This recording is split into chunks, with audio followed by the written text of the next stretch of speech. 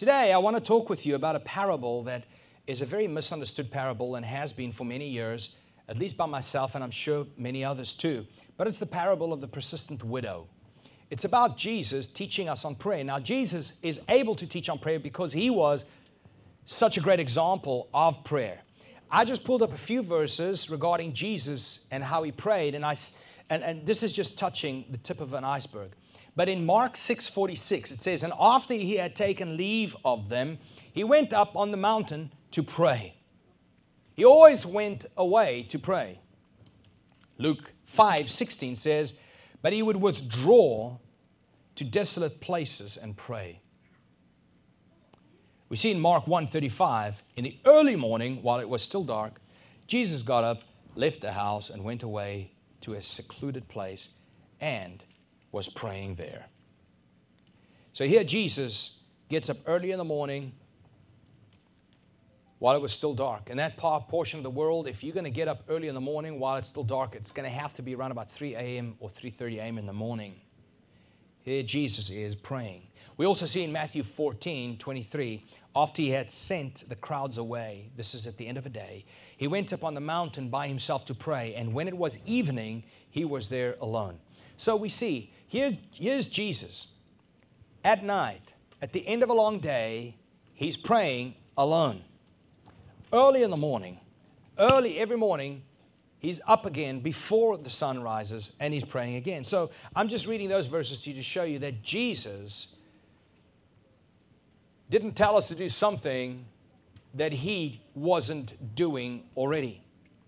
But the thing here is that if Jesus was so perfect and so righteous and so pure, yet drew near to God so often, how much more incessant ought we not to be in our prayer life?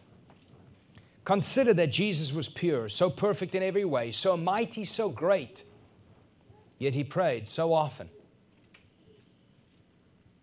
How blind are we to think we who are none of that don't need prayer? All the more do we need prayer since who we are in comparison to who He is. So we're going to look at the parable of the widow, but Jesus starts this parable in His teaching by first giving us a command. And in this command, as He gives it, in verse 1, He tells us what to do, and then He gives the parable as an explanation of why that needs to happen and how possible it is that our prayers can be answered. He says in verse 1, "And He told them a parable to the effect that they ought always to pray and not lose heart." This is how He starts His teaching. You ought always to pray. Pray always and do not lose heart. Right off the bat, when you read one statement made in the Bible, you realize that it's so packed with meaning. For instance, He says, in this parable, the Bible says, "And He told them a parable to the effect." In other words, here is the effect of this parable I'm about to tell you. Here is the effect. In other words, what is the effect? That we ought to always pray and never lose heart. So my goal with today is that you will learn by this parable Jesus is telling that you ought to always pray because it's never a loss. It's never a waste of time. And He says, "And never lose heart." That means always pray and don't lose heart in your praying. But He's also saying that pray enough so that you would never lose heart. Pray enough so you would never lose heart. If you have lost heart, that's a sign that you need to pray more. You need to persevere in your prayer. You need to be persistent in your prayers. So here's a good sign as to when you've prayed enough. You no longer have lost heart in life, in marriage, in every part of your life. So pray enough that you would never lose heart. So what did Jesus mean when He said you ought to pray always? You need to pray always. I've often wondered about that because as I've read that throughout my life, I remember in high school reading that and I'm thinking, okay, I'm supposed to pray as I walk into every class, pray while I sit at my desk, pray while I walk out of the class, pray while I'm playing rugby, pray while I'm doing what I shouldn't be doing. It's just like, how do you pray always? Are you always to go, Lord, I thank you, Father, I thank you, Father, and kind of like forget that anybody's around you? But let me outline for you a few truths about that statement that'll help you also pray always. The first is, he meant that the Christian should live a prayerful lifestyle. Prayerfully go about your life. We should pray daily. Thank Him for every day His new mercies. Thank Him for the day. Thank Him for saving me. Thank Him for saving my family, my wife, my children, my family, my church family. Thank Him for saving our city. Thank Him for saving our nation. We have so much to pray for on a daily basis. We can give Him thanks, and we can thank Him for giving us our daily bread. In other words, all the provision that we may need. Daily ask Him for wisdom on what you should do, how you should do it, when you should do it. There's so many things that we need to pray for wisdom for, whether it be on the workplace or in the church or in marriage or in the family. There's so much wisdom we need to really live a prayerful life. So we can always thank God for that on a daily basis. But every decision, every small or great decision should first be filtered through the very Scriptures before we act on it. We know that. But not just the big and the small decisions. How about your reaction, your responses to your children, to your family, or to the person driving behind you or in front of you, or your boss or people on the work? You ought to be prayerful about your reactions. But the question is, like, how can you do that? How can you focus on the job and be prayerful? How can you roll up your sleeves and go to work, rush back and forth, because most of us are in a rat race anyway? How can we be in this rat race yet pray always? Well, here's your answer. Is that when you allow your conscience to be constructed by Scriptures, you know that your conscience always speaks to you, right? If you are not thinking and you do a wrong thing, you snap at somebody because you weren't thoughtful, immediately your conscience strikes at your heart, doesn't it? Well, what is that? That is filtering what you just did through the Scriptures that says you ought to be long-suffering. That's what that is. The Scripture has, your conscience had been constructed by the Scripture that says that you ought to be patient, because love is patient. And I just snapped at this person.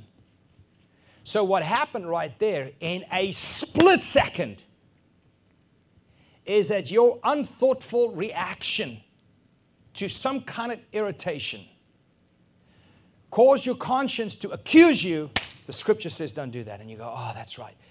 That was prayerfully seeking God's will in my response to an uncomfortable situation. That's what that was. Because if I'm prayerful about a decision, what do? I go to Scriptures and I say, God, help me decide, help me that I would make the right decision here. And I'm seeking the will of God in Scriptures. But if my conscience is already constructed by those Scriptures, I don't have to seek out, how does love respond to a person who irritates me? Oh, love is patient. Oh, okay, I should have been patient. You see, I don't have to take all that time to figure out how I was supposed to respond to that irritating individual. My conscience already tells me. And so, here's your answer. How do you live a prayerful life? You live a prayerful life by constructing a scriptural conscience.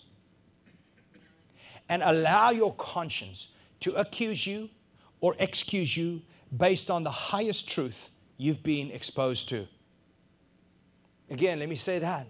Allow your conscience to accuse you or excuse you based on the highest truth you have been exposed to, which is that love is patient and love is kind. Do not be angry. Don't have a short fuse. Don't be short-tempered, because the Word of God taught my conscience that I need to be held accountable. Does this make sense to everybody? Simple. That is living a prayerful or a life prayerfully. Living your life prayerfully. Being scripturally aware or aware of Scriptures as you walk through your life, as you run down through this rat race. Having a scriptural conscience is your answer. Secondly, what did Jesus mean when He told us that we ought to always pray and not lose heart? He meant that the Christian should persevere in prayer. Always, always. You should persevere. You should persist. This means that there is never a time in your life where you quit praying. I don't know if you've ever started listening to Charles Spurgeon. He's a little difficult to read and listen to because of high English, but so insightful. I love this quote he gave regarding persevering in prayer. He says this, and I quote, "Week by week, month by month, year by year, the conversion of that dear child is to be the Father's main plea." Begging God, week by week, month by month, year by year, for their salvation. The bringing in of that unconverted husband is to lie upon the wife's heart night and day until she gets it. She is not to take even 10 or 20 years of unsuccessful prayer as a reason why she should now stop. In other words, 20 years later, she's still persevering in prayer for her unsaved husband. What Jesus meant when He said you ought to always pray and never lose heart is that you ought to persevere in persistent prayer. Thirdly, what did Jesus mean when He said pray always? Is that believers should pray more frequently. More frequently. We read the history, not in the Bible, but in history books of the Apostle James, that he prayed so much that his knees became calloused, that his knees became like the knees of camel. It is also recorded by Fox, historically, that the reformer called Latimer he was burnt by the Catholic Church in 1555. He was burnt alive. During this time, prior to his execution, he was in prison, and even before prison, he prayed so many hours a day. He was on his knees that he couldn't get up off of his knees. His friends always would have to come and lift him when it was time for him to have something to eat. The Bible says that Daniel opened his windows 3 times a day and he called out to God. King David says in Psalms 119 verse 165, 7 times a day I will pray. 7 times a day I will praise you. This is King David. So thirdly, we see that Jesus meant by you ought to pray always. He meant that you need to pray. You need to have a lifestyle of prayer, a prayerful lifestyle. Secondly, you have to persevere in your prayer. Thirdly, you need to pray more frequently. Fourthly, Jesus meant that believers should engage in a universal prayer life. A universal prayer life. That's what it means to pray always. That means that you and I should pray in every season of our lives, throughout our entire life. Every season of your life, throughout your entire life. You can write this down. Breath is to the lungs like prayer is to the spirit. Breath is to your lungs like prayer is to your spirit. Do you know, when you ask somebody, are you a follower of Christ? They go, yeah, I follow Jesus. Then you ask them, okay, well, what does that actually mean? What is the workable definition of following Christ? Well, Jesus said this. He said, I am the way and the truth. No one comes to the Father but through me. There are 2 things there, okay? The first thing is, Jesus says that He is the way. And the second thing is, there's a destination, the Father. I am the way, the truth, and the life. No one comes to the Father. There's a destination. There's a way, and then there's a destination. And if you are following Jesus, you are following Him to that destination, which is what? The Father. You see, Adam and Eve fell, not out of heaven, but fell from relationship with the Father. Jesus came to restore us back to the Father. We are now reconciled to God in Christ Jesus, right? Reconciled to God in Christ Jesus. So here's what's important to realize. If I am a follower of Jesus, I follow Him all the way into being reconciled into a relationship where I have communication with the Father. A prayer life. Make sense? Following Jesus means you commune with the Father now. You have access to His presence. He speaks to you and you speak to Him. In prayer, He speaks to you in the Word. You speak to Him in prayer, He speaks to you in the Word.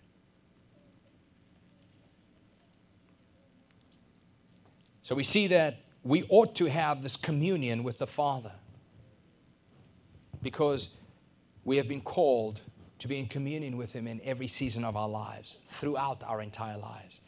What this means practically is that we ought to pray in every season of our lives. Not just in bad times, but also in good times, we ought to commune with the Father. That means not just when we feel timid do we run to God. No, but when we are confident, we also commune with God throughout our lives. Not just when we are filled with sorrow ought we to run to God. No, we ought to commune with Him even when we are happy. Not just in times of sickness do we run to Him, but in times of health do we commune with God.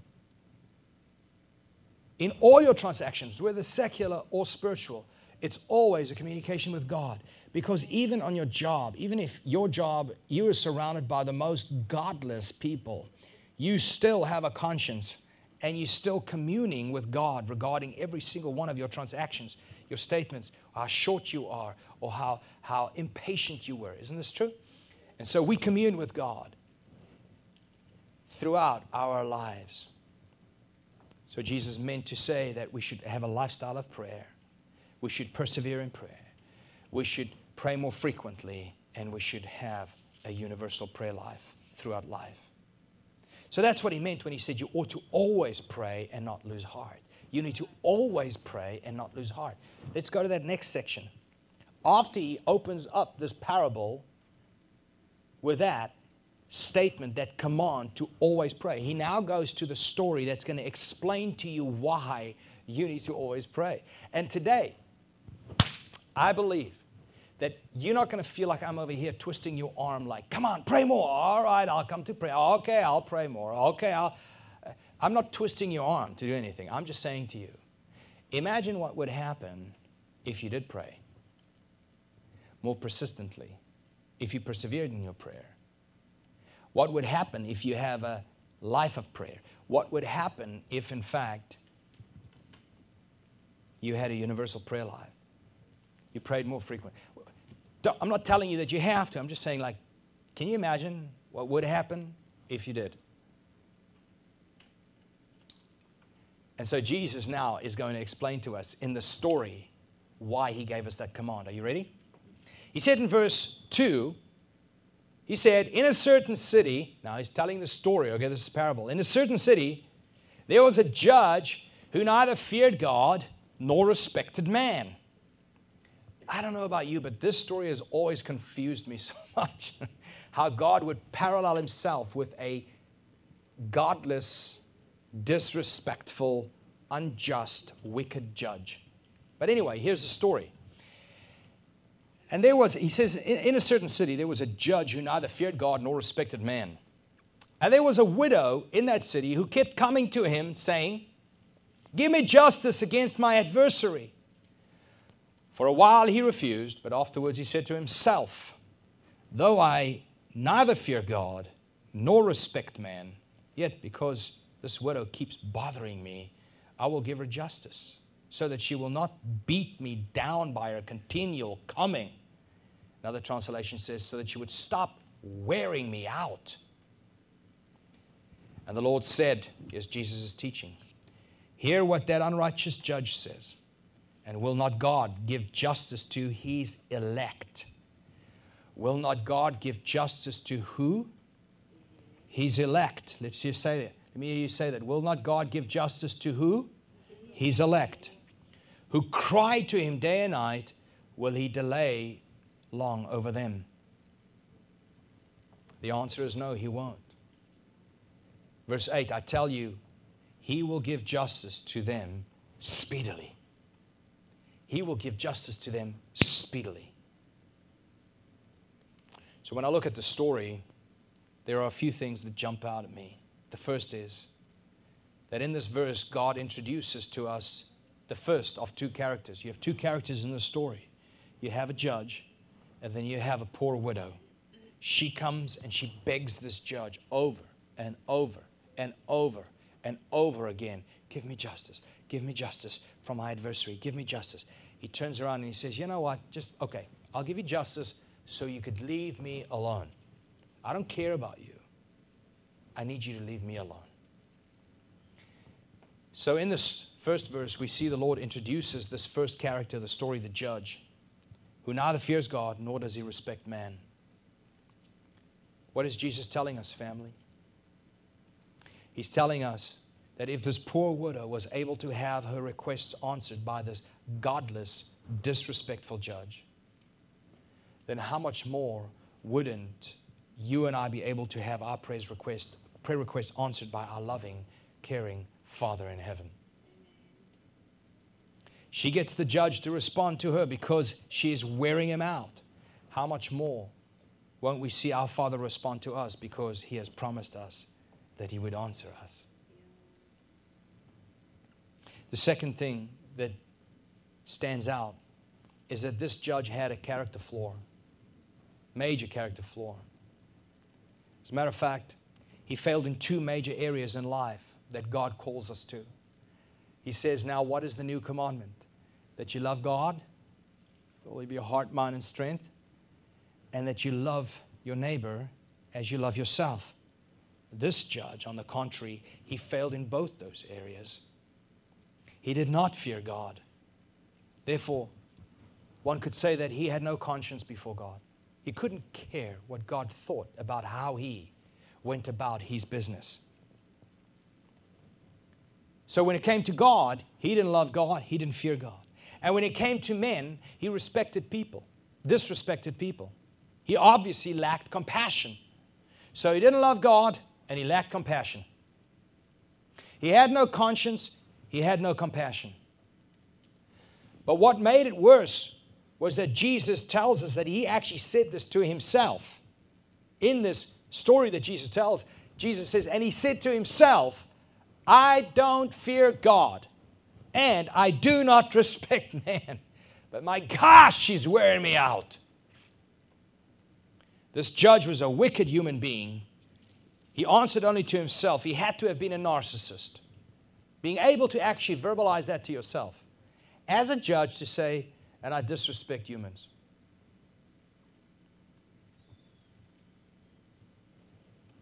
Family, what Jesus is telling us here is that if this widow's persistent requests were so effective that she could solicit a positive response from this wretched judge who was compromising his character, he lacked compassion, then how much more would our persistent prayer prevail when we come to our Father, who is righteous, who is just, who is good, the friend of the needy, the Father of the fearless, the avenger of those who are truly oppressed.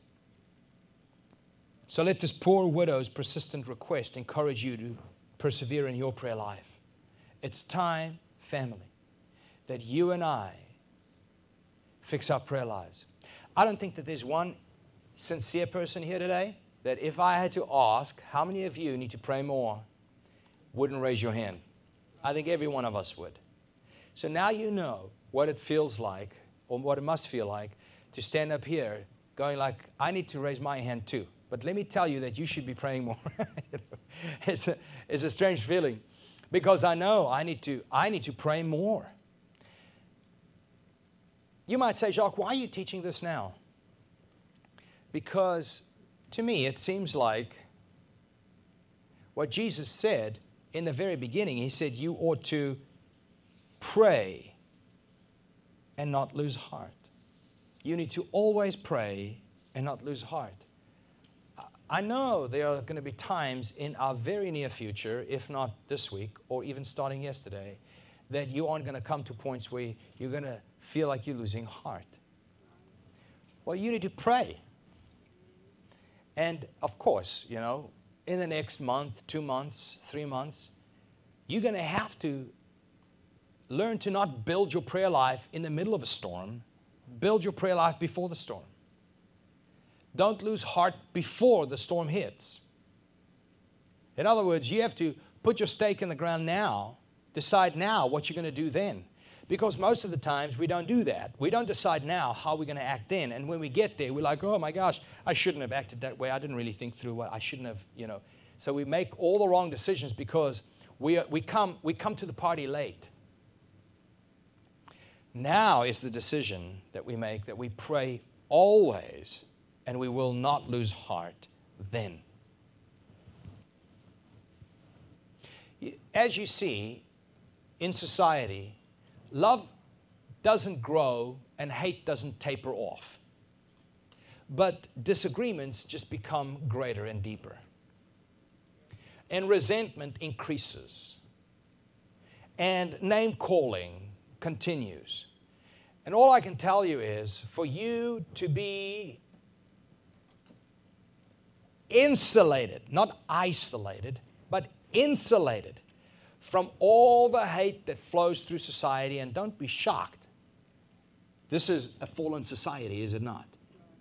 So don't be shocked by it, but be insulated from it, not isolated. We are in this world even though we are not of this world. How are you insulated? Pray always, and do not lose heart. So, we see here that you have a much greater chance of having your prayers answered because your Father who listens to you is righteous, just, good. He's a friend to the needy. He avenges all those who are truly oppressed, and He's the Father to the fatherless. You have a much greater chance of having Him answer your prayer than what this poor widow had when she went to the judge, who was none of that. He was the opposite. He didn't fear God and he did not respect people.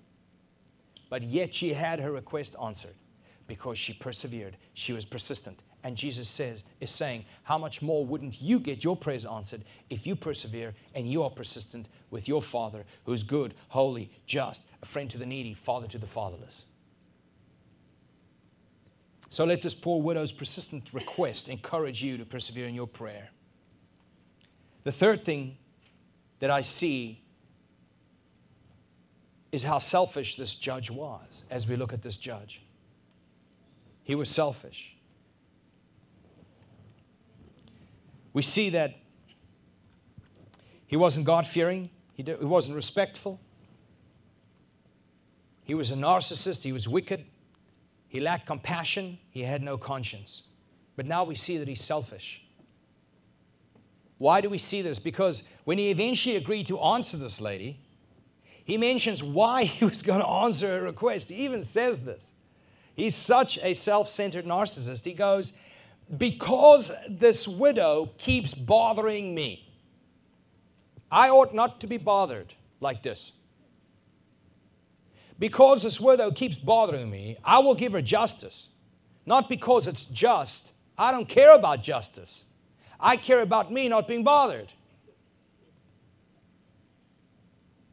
He says, because this widow keeps bothering me, that reason, because of that, I will give her justice, even though I don't care about justice, so that she will not beat me down by her continual coming. That's why he's going to make his decision. So he could be rid of her. This is a crooked judge. He didn't care about justice. He cared about himself.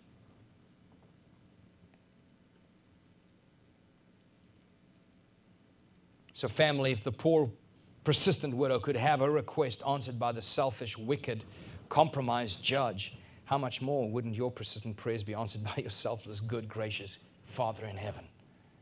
He wants to hear from you. He's just. He will answer. Why are we not praying, is the question. We aren't praying oftentimes because we know our Father's not compromised, but we think we are, therefore He won't answer. But let's keep looking into the story and we see how that is answered. Because right now we've looked at this judge and we have deciphered his character flaws. But let's now turn to this poor widow and let's look at her. Firstly, she was of no consequence and was unknown to this judge, evidently.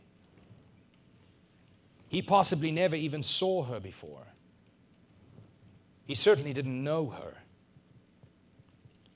Who she was and what she needed was of no concern to him. It's evident in the story that the only concern he has was him not being harassed by her. So, family of God, when you come before God, you come to Him differently. She came to Him not known by Him, and He couldn't care for her. You and I, when we come to our Father, we come to Him as Christ's bride, the bride of His only Son, the very one the Father elected to marry His Son, the one whom the Father foreknew, even before the foundations of the earth. Is it a little warm in here for you guys, or are you comfortable? Okay. Think about this for a moment. I don't know if you're familiar in Romans when it talks about the golden chain of salvation. Those whom He foreknew, He also predestined. Those whom He predestined, He also called by the gospel. Those whom He called, He also justified by the cross. And those whom He justified, He also glorified. He also raises you from the dead with Christ. There's the gospel right there. It's called the golden link of salvation. Those whom He foreknew, He also predestined. Now, the word foreknew can be interpreted, those whom He knew beforehand, before the foundations of the earth. He looked at you, He knew you. And then what He did was, He also predestined you to be made right through the cross. And if He predestined you, then He calls you to the cross, He justifies you, and then He glorifies you in Christ, okay?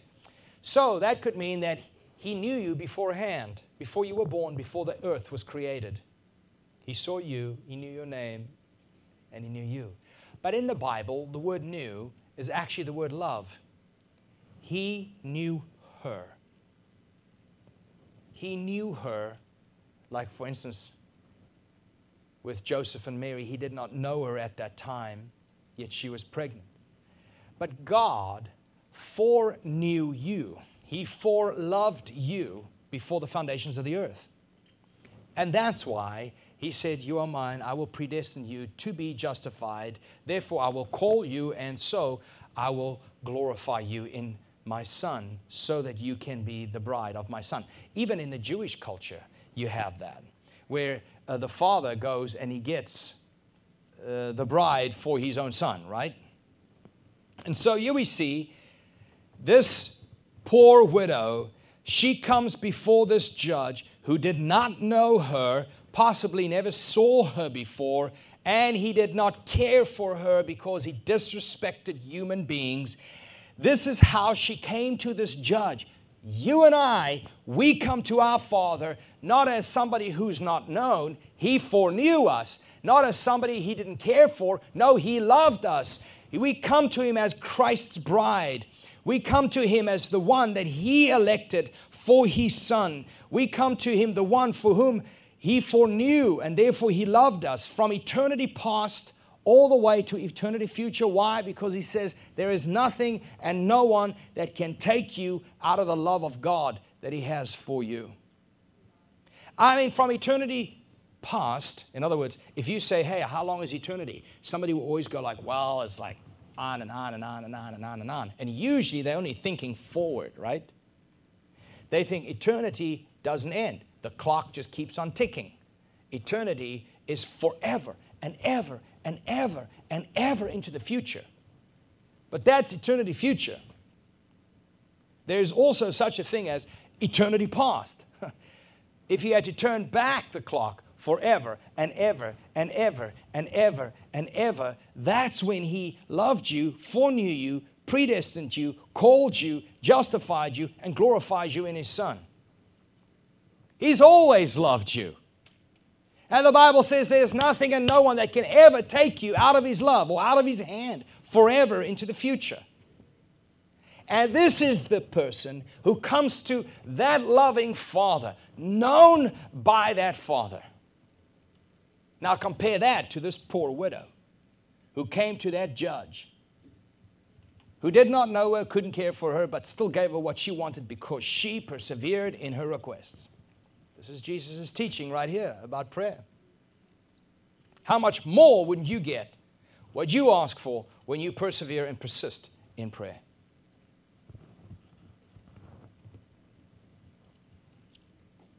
That's the first thing we learn about her.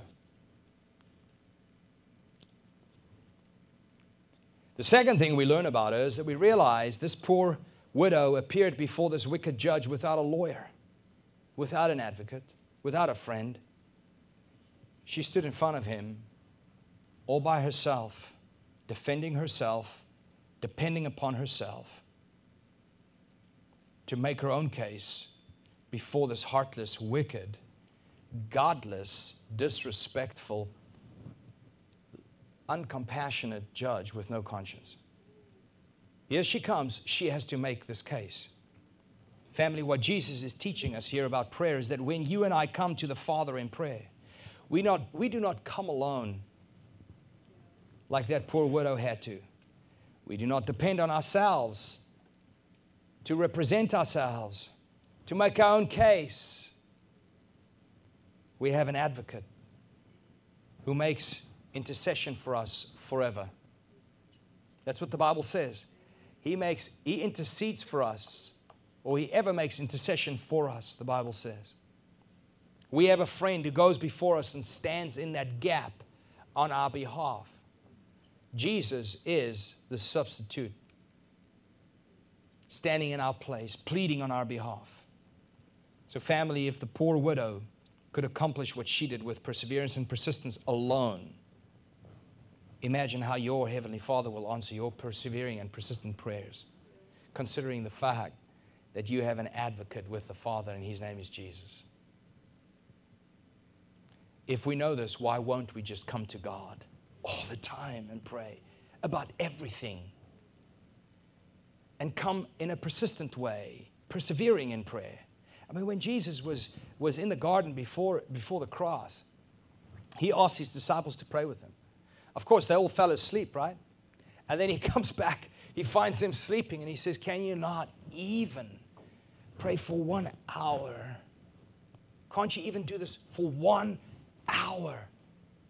Jesus died so that we can have a way, where to? Back to the Father. How are we in the Father's presence? How often are we in the Father's presence? And how persistent are we when we get into the Father's presence? Or do we just kind of like have an idea of prayer and never actually pray? Finally, family, number 3, the third thing about this lady, this poor widow, is that she comes to the judge and she comes with nothing but her need. I beg you, avenge me. Give me justice. I beg you. When you and I come to our Father, we come to our Father with a promise on top of our need. We come to our Father with a promise from our Father. We say, God, here's the promise you gave me. So what's Jesus teaching us here? Is if she was able to receive answers to her requests without a promise, only with a need, how much more would we receive from God since He has already promised us regarding our need? In this story that Jesus gives us right here, it makes no sense for an actual believing Christian to not desire to pray more, commit to pray more, put their stake in the ground now, deciding now what I'm going to do then for the rest of my life. When we look at this, how much confidence don't we have towards our Heavenly Father who is a just judge? So really, family, I'm encouraging you from Tina and my heart to yours, we have to pray more. We have to pray more. We have to be more confident in our praying. We have to be more persistent in our praying. We need to persevere more in our prayer. We need to come with God's promises when we come to pray. Because times aren't getting easier, as you noticed. You aren't getting younger, as you've noticed. You don't have less needs, as you noticed. And so we have to make sure we do not lose heart. How not? By praying. And knowing when we come to our Father, we come to a good, just God who loves us and has always loved us, who has chosen us and has promised us. We don't come empty-handed. We come not just with a need, but we come with a promise. Amen.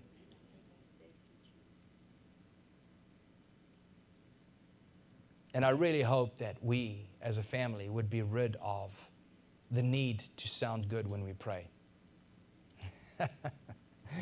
It is, I've had to rid myself of the need to sound good when I pray, because since I married Tina, I've had to rid myself of that. Seriously, you have to just speak to God more sincerely. That's the only thing. Than you speak to anybody else. More openly and with greater faith. Amen? It's how you follow Jesus. Let's pray. Father God.